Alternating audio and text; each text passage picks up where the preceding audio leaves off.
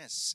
And I'm sure you agree with me, life has got too many choices that are too serious. Who am I going to marry? Where am I going to live? What am I going to do for a career? These are serious choices that if we get them wrong, if we get these choices wrong, if we have misheard God, if we step out on something that's not the truth, we could end up in a mess. Would you agree? And can we have a little bit less chatter at the front row? Yeah, thank you. It's distracting when the pastors go off on their own tangent, isn't it? We want to make sure that when we get to the end of our life, we have followed his plan for us. We have heard everything that he said, and we've followed it accurately because we've heard accurately. We don't want to have, well, I think God said, so I'm going to boldly step out on what I think he said. Oh, there was this sign, 3 red buses passed me, and I think God spoke to me. Man, that's too vague. Yeah? We don't want to step out on a coincidence or even a leading from the enemy, because the enemy does like to lead through supernatural things. We want to hear God and know that we've heard from him so we can be confident as we step out, knowing that what we step out on, even though we can't see the answer as we do it, sometimes the craziest stuff is out there, but we have something on the inside saying, yes, this is right. And you know your God will be there. Yeah? So I want to share a story with you from my life of me thinking I'd heard from God, me stepping out confidently, and me falling flat on my face. And I'm going to use this as a teaching point. This isn't me trying to get to know Daryl Day. It's not that. It's just so you can learn some things that I learned from this example. So we're going to go back to the late 1900s. Yeah? I'm in my early 20s. I'm as tall as I am right now. I'm a lot thinner. And I'm very insecure. So a wonderful combination right there. And what I have at that time is I have a serious, everyone says serious, a serious crush on Bronwyn Morris. Yeah? Bronwyn Morris. You could even say it was love. Now, the thing is, Bronwyn Morris, when she thought of me, I was just a good friend. And I understand the dynamics of a friendship between a boy and a girl. Marriage is not on the cards. Would you agree? But this is where the problem was. As much as Bronwyn thought I was a great friend, I saw her as much more than a friend. I wanted to marry her one day. But the thing is, Bronwyn just wouldn't see me as anything more than a friend. So I'm going, God, you know, I'm a good Christian man. I'm thinking God's got a plan for my life. I need to find out from God, what part does Bronwyn play in this plan? Am I going to marry her? Now, I'm sure you'll agree with me. There isn't a verse in the Bible that says, Daryl Thompson will marry, da-da-da. I have looked. There's nothing. And I will say this, that as a go-to when it comes to following him, we should go to Scripture first. Scripture will reveal some things to us. But there are times where the Bible is silent on topics like who you're going to marry. Yeah, would you agree? What career should you be doing? Which country should you be living in? Who are the people you should have in your world? So I needed a download from heaven. Have you heard that statement before? I needed God to speak into the situation. So one day in a moment of prayer, I popped the question, God, am I going to marry Bronwyn Morris? Now the problem is that up until this point, remember, I'm in my early 20s, I hadn't really learned how to hear from God much. Most of my godly direction I'd received from my parents. And I love my parents and they've done a great job with me. But can I encourage parents in this room, don't let your kids wait until they're in their early 20s to figure out how to hear from God. God has a plan for their life when they're 6. They need to know how to hear from him and outwork that plan when they're 6. There are people in their world that they need to be connecting with and reaching when they're very young. When they're in their 20s, they should be masters at this topic. So there I was. God, am I going to marry Bronwyn Morris? And there was silence. Because I didn't know much about hearing from God, but at least I knew this. You've got to be quiet. You've got to be still because God could speak and you can miss him. So there I am. I'm sitting still. I'm being quiet. I'm being aware of my environment. Anything, God. Say something. Do something. And so 3 minutes passed. Then 4 minutes. And my mind began to wander. Aren't our minds like that? They get a bit tired of focusing and they begin to wonder. And I'm thinking to myself, what would it be like if Bronwyn had to return the affection that I'm giving her? What would it be like if she one day told me that she too loves me?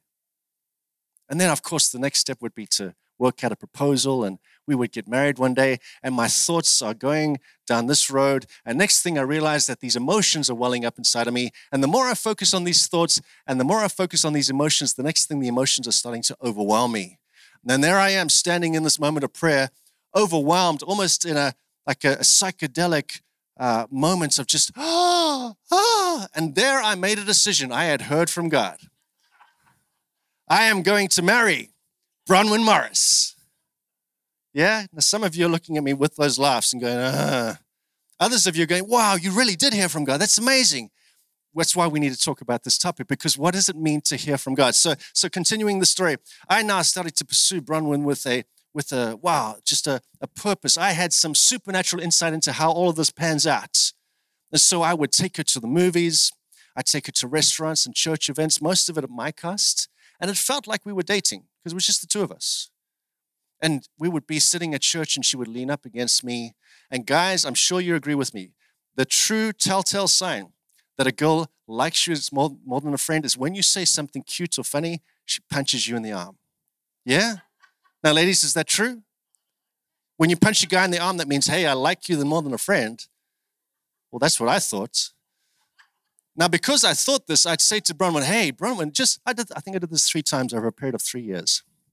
3 years. I was convinced. I would say, Bronwyn, hey, are we more than friends? And her reply was, no, we're good friends. We're just good friends. And then one time her reply was, we're good friends, and I'm not ready for a boyfriend. And then 3 weeks later, she had a boyfriend.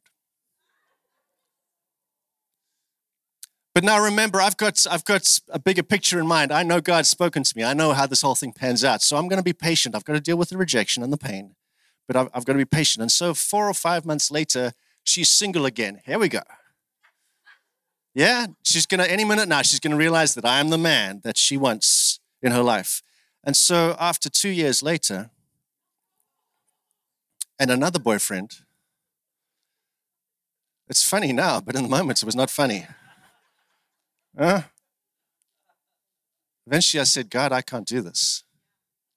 It's too painful to wait for Bronwyn to realize that I'm the man she should marry. And so I never spoke to her again.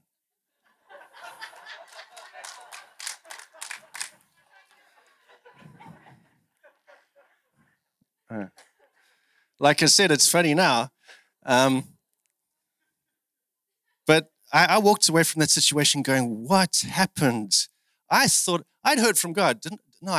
I'm sure I heard from God. I mean, there was such a powerful moment, the euphoria, the joy. Surely God had spoken to me. What happened? And some of you might be going, well, Daryl, you've got to think about this. You're dealing with free will. Someone has a choice. And I go, I get that. But I remember that moment so clearly. I was convinced I'd heard from God. And that's why I'd like to help you, and this is what helped me, because over the years I had to learn some stuff. I want to help us with how do we hear from God accurately? Is this about a powerful, euphoric moment where God goes, boom, and you feel like you're on cloud 9, or is there more to this? So we're going to look at a passage of scripture by a guy named Mark. We'll see on the next slide. Thank you. Mark 2. When Jesus returned to Capernaum, several days later, the news spread quickly that he was back home. Soon the house where he was staying was so packed with visitors that there was no more room even outside the door.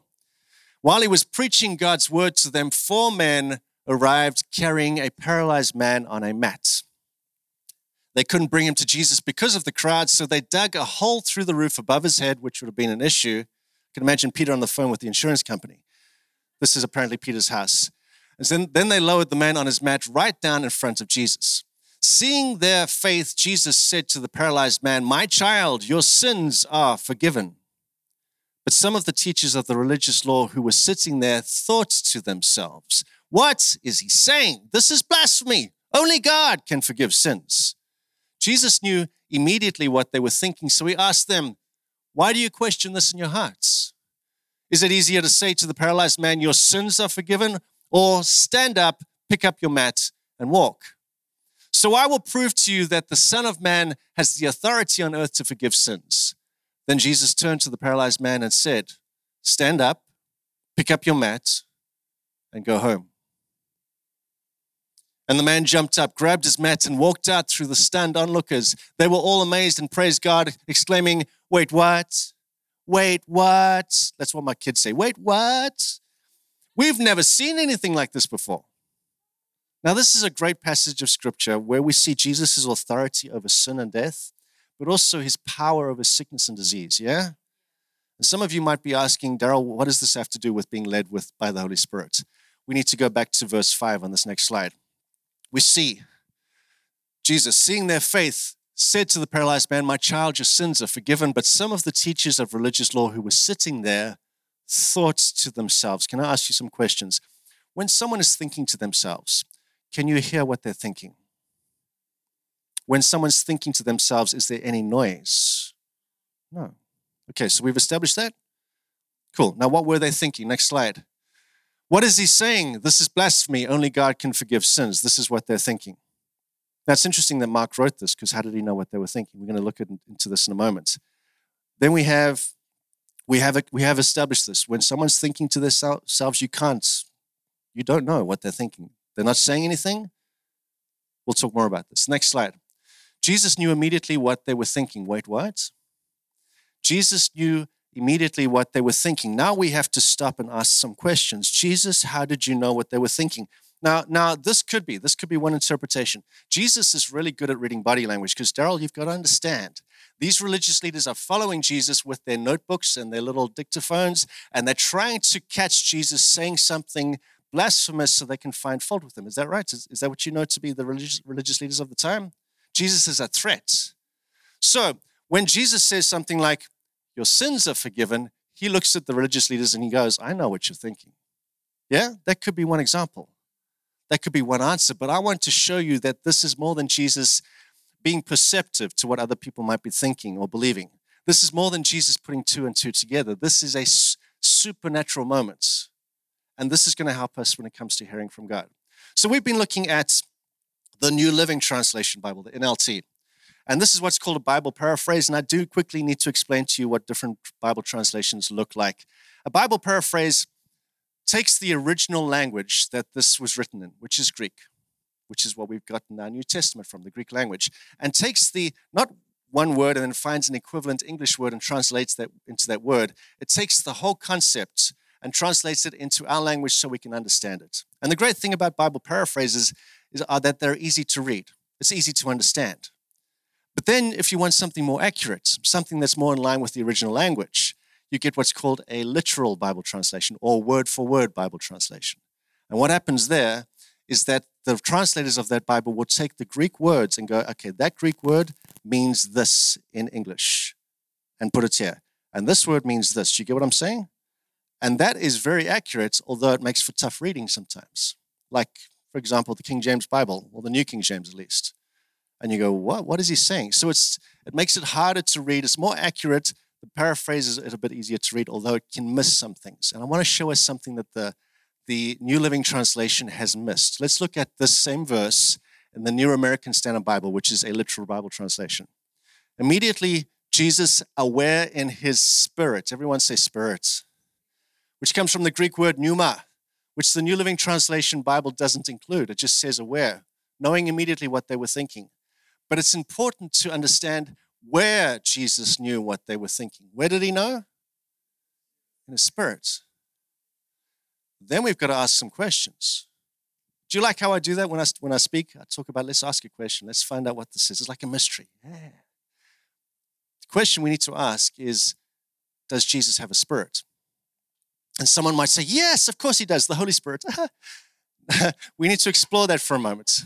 We need to explore that. So what we're going to do is we're going to look at what John wrote. John 1. Let's go to the next slide, please. In the beginning, the Word already existed. Everyone say that, the Word.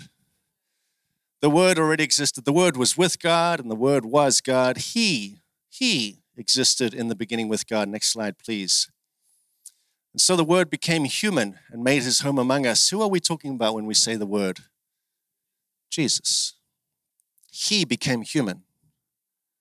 Okay. So John's speaking about Jesus, giving some insight into who Jesus is before he comes to earth. Isn't that interesting? I often wonder, what would it have been like for Jesus, the Word, to be in heaven, those last moments? Father, I'm going to earth to outwork your purposes. I wonder what those moments would have been like. I know God has a bigger perspective, but still, like the Garden of Gethsemane kind of moment. I don't know. Would it have been like that? Here's Jesus coming to earth. Now, John says that the Word became human. Is this, I wonder if what John is saying, is this kind of like the Word, who is God, who we know God is a spirit, yeah? Comes to earth and becomes human. Is this now the Word who was a spirit stops being a spirit and now becomes a human being? Kind of like Cinderella's coach. It was a pumpkin, stopped being a pumpkin and became a coach. Is that what John's saying here? Or is there more to this? So let's look at another Bible translation, and let me help you with this Bible translation as well. The Amplified Bible. This is where the translators of that Bible have gone, okay, we want to help our readers understand a bit more about the Greek language. One Greek word can mean far more than one English word. So one Greek word, we'll elaborate a bit more on it. We'll put some stuff in brackets. We'll also take other aspects of the Bible that speak about the same topic and throw it in there as well, which means that when you read the Amplified Bible, if you get through that book, whoo, that's some reading. Well done. You are a Christian of notes, yeah? So let's look at verse 14 in the Amplified Bible. Here we go. The Word, and in round brackets Christ, because that's who we're talking about, became flesh, human, incarnate, and tabernacled, and in brackets, fixed his tent of flesh, lived a while among us. I want to focus on this word incarnate. It means to be embodied in human form. Incarnate means to be embodied in human form, which means the Word, and we'll see this on the next slide. The Word, who is a spirit, we agree, yeah? God is a spirit, moved from heaven into a body so that he could live as one of us. Which means instead of asking the question like we were asking earlier, did Jesus have a spirit? We're not asking that question. We're recognizing, no, hold on, Jesus is a spirit who lives in a body. There's the man, Jesus Christ, walking around Galilee, Samaria, Judea, etc. You see the man, you see the body, but who's in the body? God. God, the Word. Pretty powerful, hey? Okay, let's look at another verse. This is James. Before we go there, let me just elaborate. James is one of Jesus' brothers. Would you agree that James would have had some insight into who Jesus is? Watching him, growing up with him, would have had some insight into what God's purpose for him being on earth would be, yeah? What is God's purpose for us is. And so James writes some stuff, which means I think we, like with any other area of the Bible, we should lean in. We should go, God, what are you saying? Because this person knows some things that I don't know. So James writes in James 2:26. Here we go on this next slide. For just as a human body, everyone say body. We're talking about bodies again. For just as a human body without the Spirit is a dead corpse, so faith without the expression of good works is dead. James is comparing our body, the makeup of our body, with faith and works. Faith and works. Faith without works is dead, but so is the body without the... Now, your bodies, if you look at what's under a microscope, if you study biology, etc., yes, our body needs a brain to tick over. It needs a heart. It needs all these organs to tick over. But James is saying, ultimately, what keeps your body going is the Spirit. When the Spirit leaves the body, what does the body do? It stops. Another word is dies, absolutely.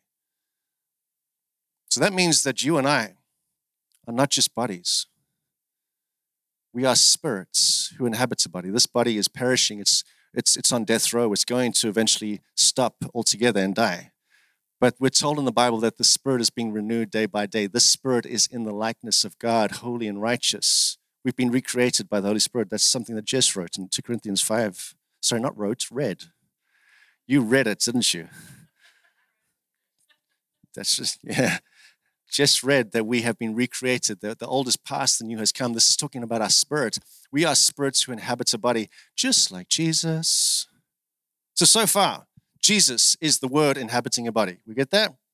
And we are spirits inhabiting a body. A lot of similarities, which is why as we look at Jesus' life, we start to see ways we should be functioning, outcomes we should be seeing. Does that make sense? Okay, now let's look at another passage of Scripture. Paul is talking to the church in Corinth about sin. They're really struggling with some issues. Some people in the congregation are doing some weird and wacky stuff. And so he's having to remind them, guys, this is who you are. Do you remember who you are as spirits living in a body? Do you remember who you are? 1 Corinthians 6. Here we go. Don't you realize that your body is the temple of the Holy Spirit, who lives in you and was given to you by God. So Jesus is a spirit in a body. We are a spirit in a body. Who else is in this body with us? Let me ask it again. Who else is in this body with us? The Holy Spirit. Do you see that? Paul says, your body is the temple of the Holy Spirit who lives in you. Say it with me, who lives in me. Let me get Julian up here. Let's give him a hand as he comes up. Julian. No, we have to. You can take the mask off. No, you don't need the mic. I'm stripping Julian of all that he needs to be. Amazing. I'm going to get Julian to stand over here. I want to illustrate this for you so that you understand this. Julian's a good-looking man.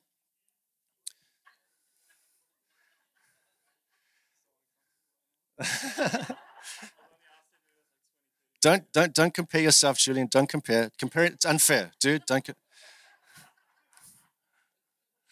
So let's pretend, because we've learned some things. Who did we say that we are? We are spirits who inhabit a body. Is that right? We've seen that. It wasn't just my saying, with stuff we've seen in the Bible.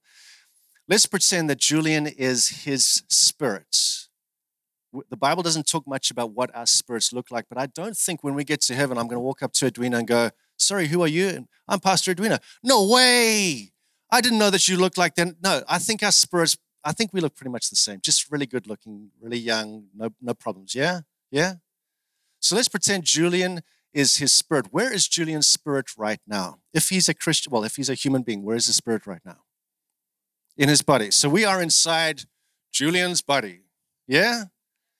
His spirit is inside of his body. If Julian is a man who calls himself a believer in Jesus Christ, but not just a believer, a person who has made the commitment that Jesus Christ is not just a nice man who walked the earth and died on a cross and we don't know what that was about, but that he is God in the flesh, that he lived on this earth for purpose and that ultimately went to the cross to take the sins of the world. And if we will believe in him as our Lord and Savior, the forgiveness of God will be ours and our sins will be washed away, the sins that separate us from a holy God. And we will be made right with God and the Holy Spirit comes to live in our bodies with us. If that's who Julian is, which is correct? Correct. Right, come on. Boldness. I'm putting him on the spot, aren't I? If Julian is in his body as a spirit and he is a new creation in Christ, the old is gone. Ephesians 4:24 says that he is like God, holy and righteous. Look it up, guys. Ephesians 4:24. He's like God, holy and righteous. Big deal, man. Don't ever call yourself anything but righteous, holy. Don't let the enemy condemn you.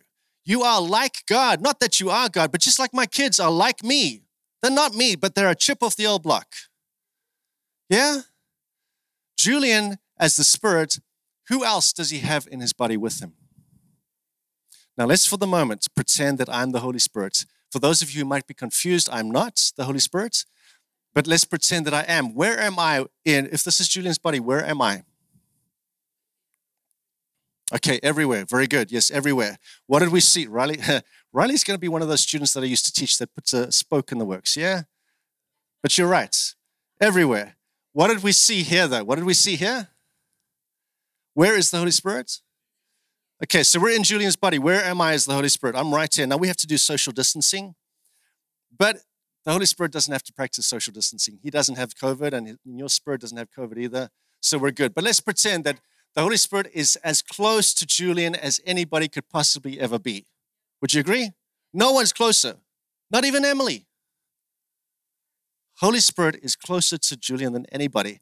How would the Holy Spirit tell Julian something? Would the Holy Spirit go, Julian, God thinks you're awesome, trying to speak to his brain? Would the Holy Spirit do that? How would the Holy Spirit speak to Julian?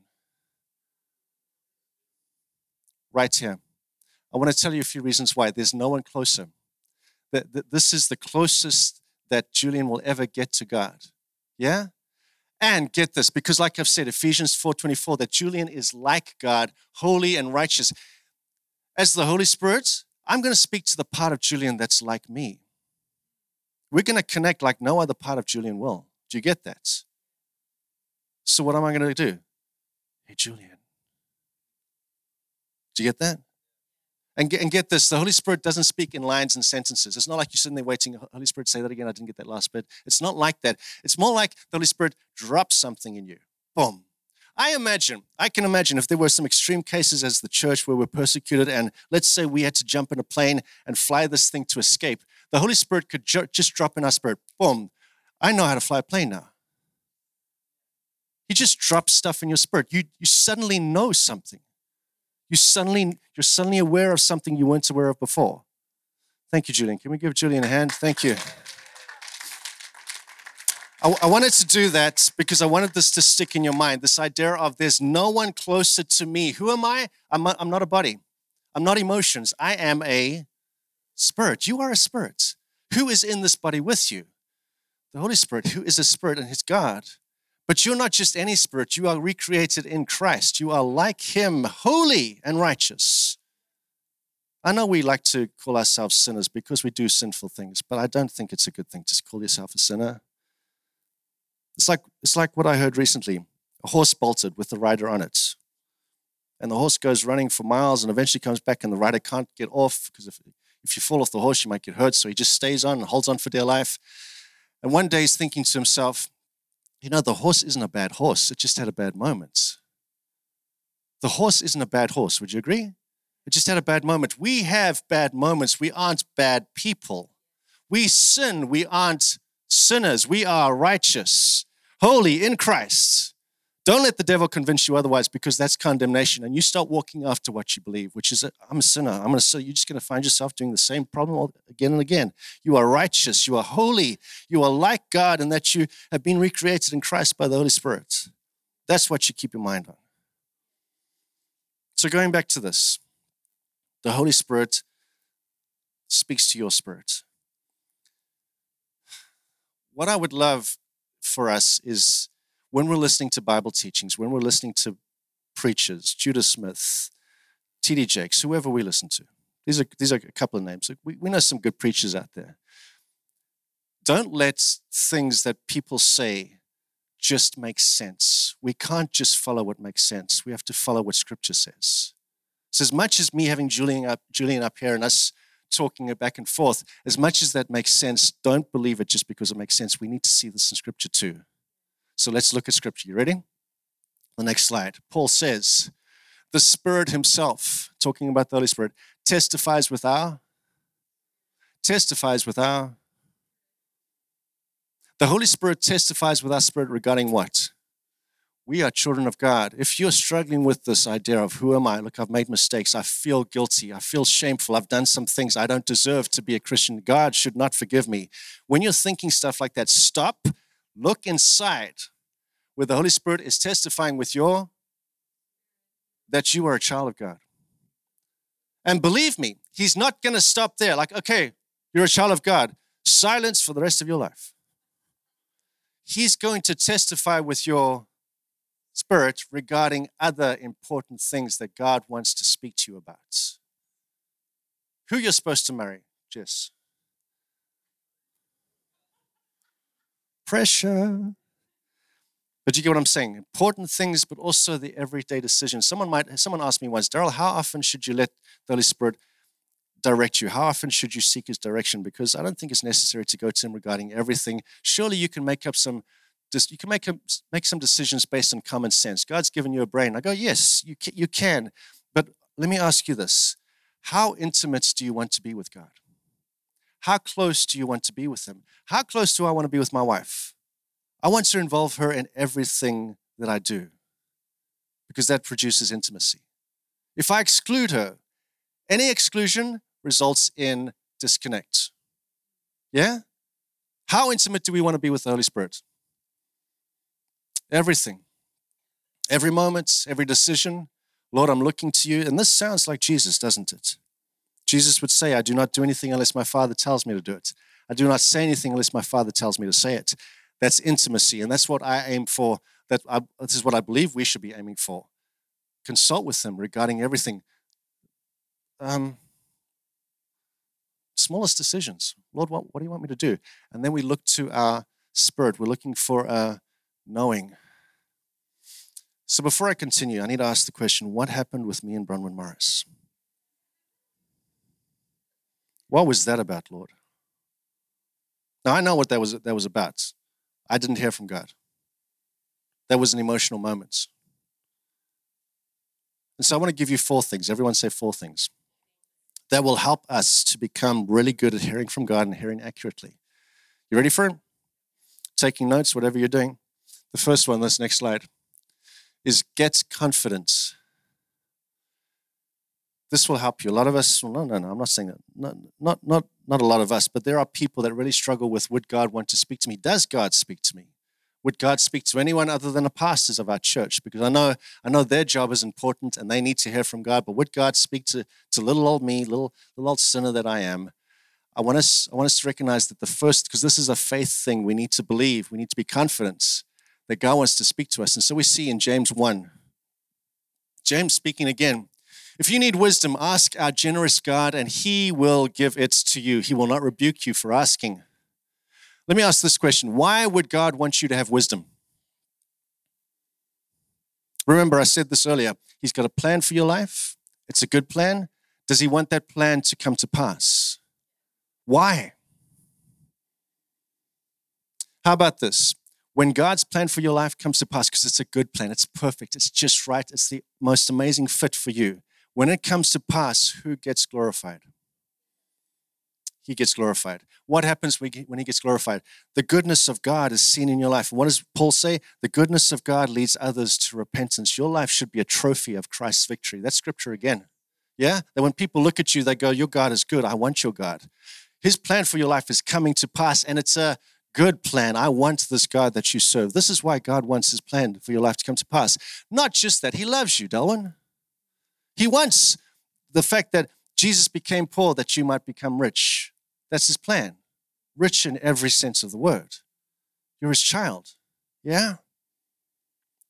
So we need wisdom. Okay, Lord, I've got a crossroads here. Which way do I go? Which one is your plan? Which one is not your plan? And sometimes this is where it gets tricky. It's not just a crossroads between 2 options. It's between God's option and 50,000 others. And one of them is Satan's plan, if not 50,000 of them. Yeah? Lord, which one is it? And this is why it gets tricky. Which one is it, Lord? And this is why we need to hear accurately. And firstly, James says to us, ask God for wisdom. Lord, I need wisdom on what to do. And what does God do? How does he respond when you ask for wisdom? He gives it to you. And this is a faith thing. You may not feel like you've got wisdom. You may not feel smarter. You may not have the answers immediately. But you go, God, I believe that when I read that, Lord, you want me to have wisdom. And that when I ask, you don't go, really? That you go, good. That you go, good. I want you to have my wisdom because I want you to fulfill my purposes for your life. And so he gives it to you. And so you step out on this wisdom. Thank you, Lord. And I've done this before, guys. I've done this many times. Thank you, Lord, that your wisdom is in my life. That's impacting my decisions. It's helping me to take the right steps. And that regardless of how I feel, I'm doing what you want me to do, saying what you want me to say, speaking to those whom you want me to speak to. And then you know what happens after a couple of months is I look back and I go, that happened. I met that person. We did this. This happened. I got that phone call. Here I am, perfect will of God. And you go, I would not have seen that coming. But the wisdom of God worked in me to produce the will of God. We've got to get confidence about that, hey? Let me help you with some other things we can do. Number 2, next slide. We need to get quiet. This is what I did wrong. I went to God with an agenda. I would like to marry Bronwyn Morris. Can you please say yes? I'm glad he didn't. Man, because I married a Yale ready instead. Who has proven to me again and again that she's the right woman for my life. Yeah, the right fit. And so I went in there with an agenda. I went in there emotionally charged. I was expecting for a certain outcome. I wasn't ready to hear God's will. I wasn't there humbled. I should have gone to him, God, realizing the bigger plan, guys, because if we get this wrong, what a mess. What a mess. Lord, do not let me do what I want, Lord, only what you want. Lord, I humble myself before you. I quiet my emotions down. And this might take some time, days, weeks maybe, where you spend time seeking him, diligently wanting his will. And this is part of what the 21-day fast that we've just come out of would have achieved in our lives. It would have quietened us down. So your body stops screaming at you, that your emotions stop yelling at you. This is what I want. You go, no, I want God's will. Shh. Does that make sense? Which takes us up onto step number 3. Position your spirit. You are a spirit that's in a body, but you aren't just a spirit. You're a body, you have a mind, emotions, all sorts of things that are happening that can clog you up. Everyone say, clog me up. You don't want to be clogged up. You want to have a channel between you and God that is clear, uninterrupted. So you do this by getting into the Bible, getting hold of great biblical resources, things that point you to God and His will for your situation. You're looking at verses that talk about the situation you're needing wisdom with. Lord, speak to me in the situation. Holy Spirit, show me. You are praying in tongues more. The Bible talks about praying in tongues as a form of exercise. It builds you up spiritually until you get to the place where your spirit is, boom, strong. Now you are sensitive. You are super sensitive. How? Spiritually. You're not super sensitive emotionally like I was. You're not super sensitive in terms of your own reasoning and understanding. You're super sensitive spiritually, so that going back to Julian and I, when I do this, Julian goes, wow, what is it, Lord? And you know who just nudged you on the shoulder. And then he says something and you get it. You don't sit there going, well, what was that? That was, maybe I had too much pizza last night. You're not wondering. You know. Can you imagine Jesus in that room as he's looking at these people? He knows. He knows who just gave him this revelation because the Holy Spirit led him. The Holy Spirit empowered him. The same Holy Spirit that's in our life is in his life. And he's speaking to his spirit, who he is inside of a body, letting him know something. This is what they're thinking. And so he tells them, why are you thinking X, Y, and Z? And they would have gone, whoa. We would call this a word of knowledge. But we should be seeing this in our life because we're sensitive to the Holy Spirit. When he speaks, we are responsive. We know I know his voice, the voice of a stranger I will not follow. As I read in scripture, when stuff pops out to me, it's not just my desires, my emotions going crazy. I know the voice of my leader, the one who leads me and directs me. Yeah? And then number 4, look to your spirits. I know when I've heard people say, how do you hear the voice of God? People talk about visions and prophecies and signs and all these things. And you'll find a lot of these things are external around you. And yes, God will speak to you through a vision. God will speak to you through someone coming up to you and prophesying, saying, I feel the Lord wants to tell you this, and it encourages you. But how do you know, out of all the things that influence people and circumstances around us, that what you're hearing, seeing, perceiving is God? Because guys, I do not want to step out on something that I think might be God. It feels like God. It sounds like God. Jesse came and gave me a prophecy. He included some scripture. It must be God. Look, the Bible's a big book. Which verses do we apply and when do we apply them? We need some help, don't we? And that's where the Holy Spirit comes in. As Jesse gives me a word, the same Holy Spirit who's in Jesse, speaking through him to me, is in me too. And he won't say something different, will he? He'll say the same thing to my spirit as I'm hearing Jesse with my ears. And so I check in my spirit as Jesse's speaking to me and I get a knowing, yes, that's right. That sits well, not in my emotions, not in my feelings, my thoughts. It's a, this is right. This is right. And if you see 10,000 angels in your bedroom singing in 50-part harmony, you need to marry Bronwyn Morris, what am I doing as I see this amazing supernatural occurrence? I'm not going, yes, I can start a new religion. Sorry, Mormons. I'm sorry. I'm sorry. What am I doing as I look at this? Even if it's so convincing. Remember, me in that room with my emotions, it was so powerful. It was so convincing. It must be God. No, that's not what you do. Where am I looking as this stuff comes at me? Because who's speaking to me and how does he speak to me? He'll confirm what I'm seeing in my spirit. If I get nothing in my spirit, what am I seeing? It's not him. We don't know where that's from, but we're going to put it on the shelf, leave it for later.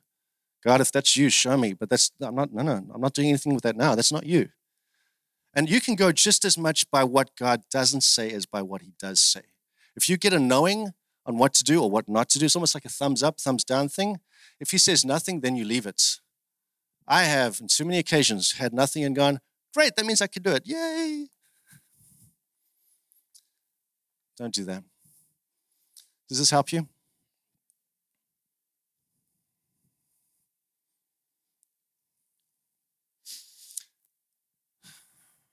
I've been talking about you are a spirit inside of a body, and this doesn't just apply to people in this church. Call this church their church, who we call ourselves Christians because we follow Jesus Christ. This applies to every person. Every person on this earth is a spirit who inhabits a body. Do we agree? And one day these bodies will die. We can't avoid that. It is a reality we all have coming our way. These bodies will die. As much as God does quicken our bodies and does heal us and does sustain us, there is a moment where we will stop. No one has survived this life. And we all have to face the reality that one day the spirit that is in these bodies, that inhabits these bodies, will then move on. We don't just stop, we move on. We are eternal beings who, for the moment, it's almost like we're inside of an earth suit for this moment. While we're living here, it's kind of like an earth suit. But this earth suit will perish, and we will have to move on, and we have one of two places to go.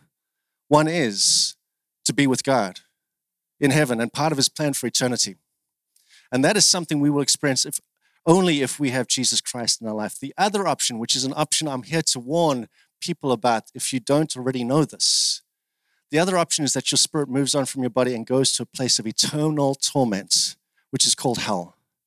It's an horrific place. And we as the church are trying to bring this message across to the world, to let the world know, please be aware that this life is not all that there is, that there's far more that we can experience in this life, but that after this life is ultimately where we are wanting you to go, to the right place, which is heaven, to be with God. Hell is horrific. So I'm going to ask every person in this room to close their eyes, if that's okay. Just to be thinking about this point. I'm not going to be in this body for the rest of my life. I'm going to move on. These 70, 80 years on this earth is not everything that I will experience. I'm going to move on from here. I recognize that I'm a spirit who inhabits a body. I've always wanted to know, is there more to this than just what I'm experiencing? Yes, there is. There's a God who loves you. And there's a God who sent his son to die for your sins. Your sins have separated you from a holy God, a God that requires perfection from your life. But we can't fulfill that. We can't do perfection. We make mistakes on a regular basis. So God, knowing that, sent Jesus. And Jesus going to the cross, when Jesus went there, God put the sins that we commit on Jesus. And Jesus was punished for what we deserve to be punished for. And so God says to you today, I'm putting a choice before you. Another one of those big choices, possibly the biggest choice you'll ever make. Will you receive Jesus into your life, and will you allow me to work in you to produce what Daryl's been talking about, this holiness, this right standing with God, where you are no longer a sinful person who is separated from a holy God, but now you are right with him and a member of his family and destined for eternity with God. And I'm not sure if I know everybody in this room, but I do not want to take this moment and throw it away. I want to make sure that we present this. Is that right, church? We want to make sure that every person in this room knows this decision that they've got to make. Will you choose Jesus, or will you ignore him and continue to live with whatever you make your decisions on, which is risky, my friend? There's only hope in Jesus Christ. So I'm gonna count to 3, and if what I've said has resonated with you, if you would like me to pray with you, or even if you want to come see me afterwards, see one of us as leaders afterwards and say, hey, I recognize that I do need this Jesus that you've been talking about. I do want to spend eternity with hell. Can you answer some questions for me?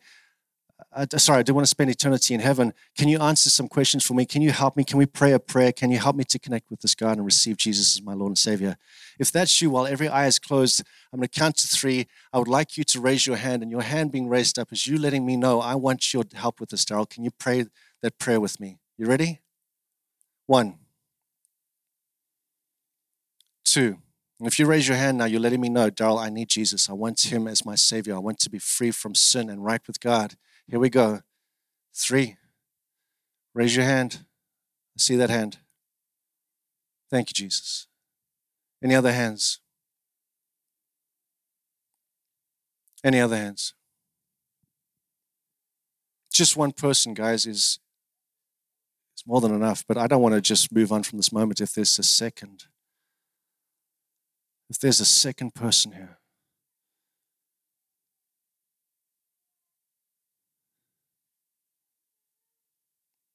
Okay. Now what I'm going to do is I'm going to have a conversation with that person. Like I said I would. But for the rest of the people in this room, can I encourage you as I pray, just lean in, understand that as I'm praying this prayer, if this resonates with your heart, mean this as well. Lord, we want to be a group of people who follow your every step. That, Lord, when you move, we move with you. That when you speak, that we hear you and we follow. Holy Spirit, we ask you to help us. Help us to apply the things we've been looking at, to give you more room, to be spirit-minded, to walk in the things of the Spirit, so that we're sensitive when you move, when you speak, and immediately as we've sensed you move or speak, we follow, that Jesus would be glorified in our life, that the name of Jesus would be magnified, and that people would know that you are a good God. If you agree with that, say that with me. Amen.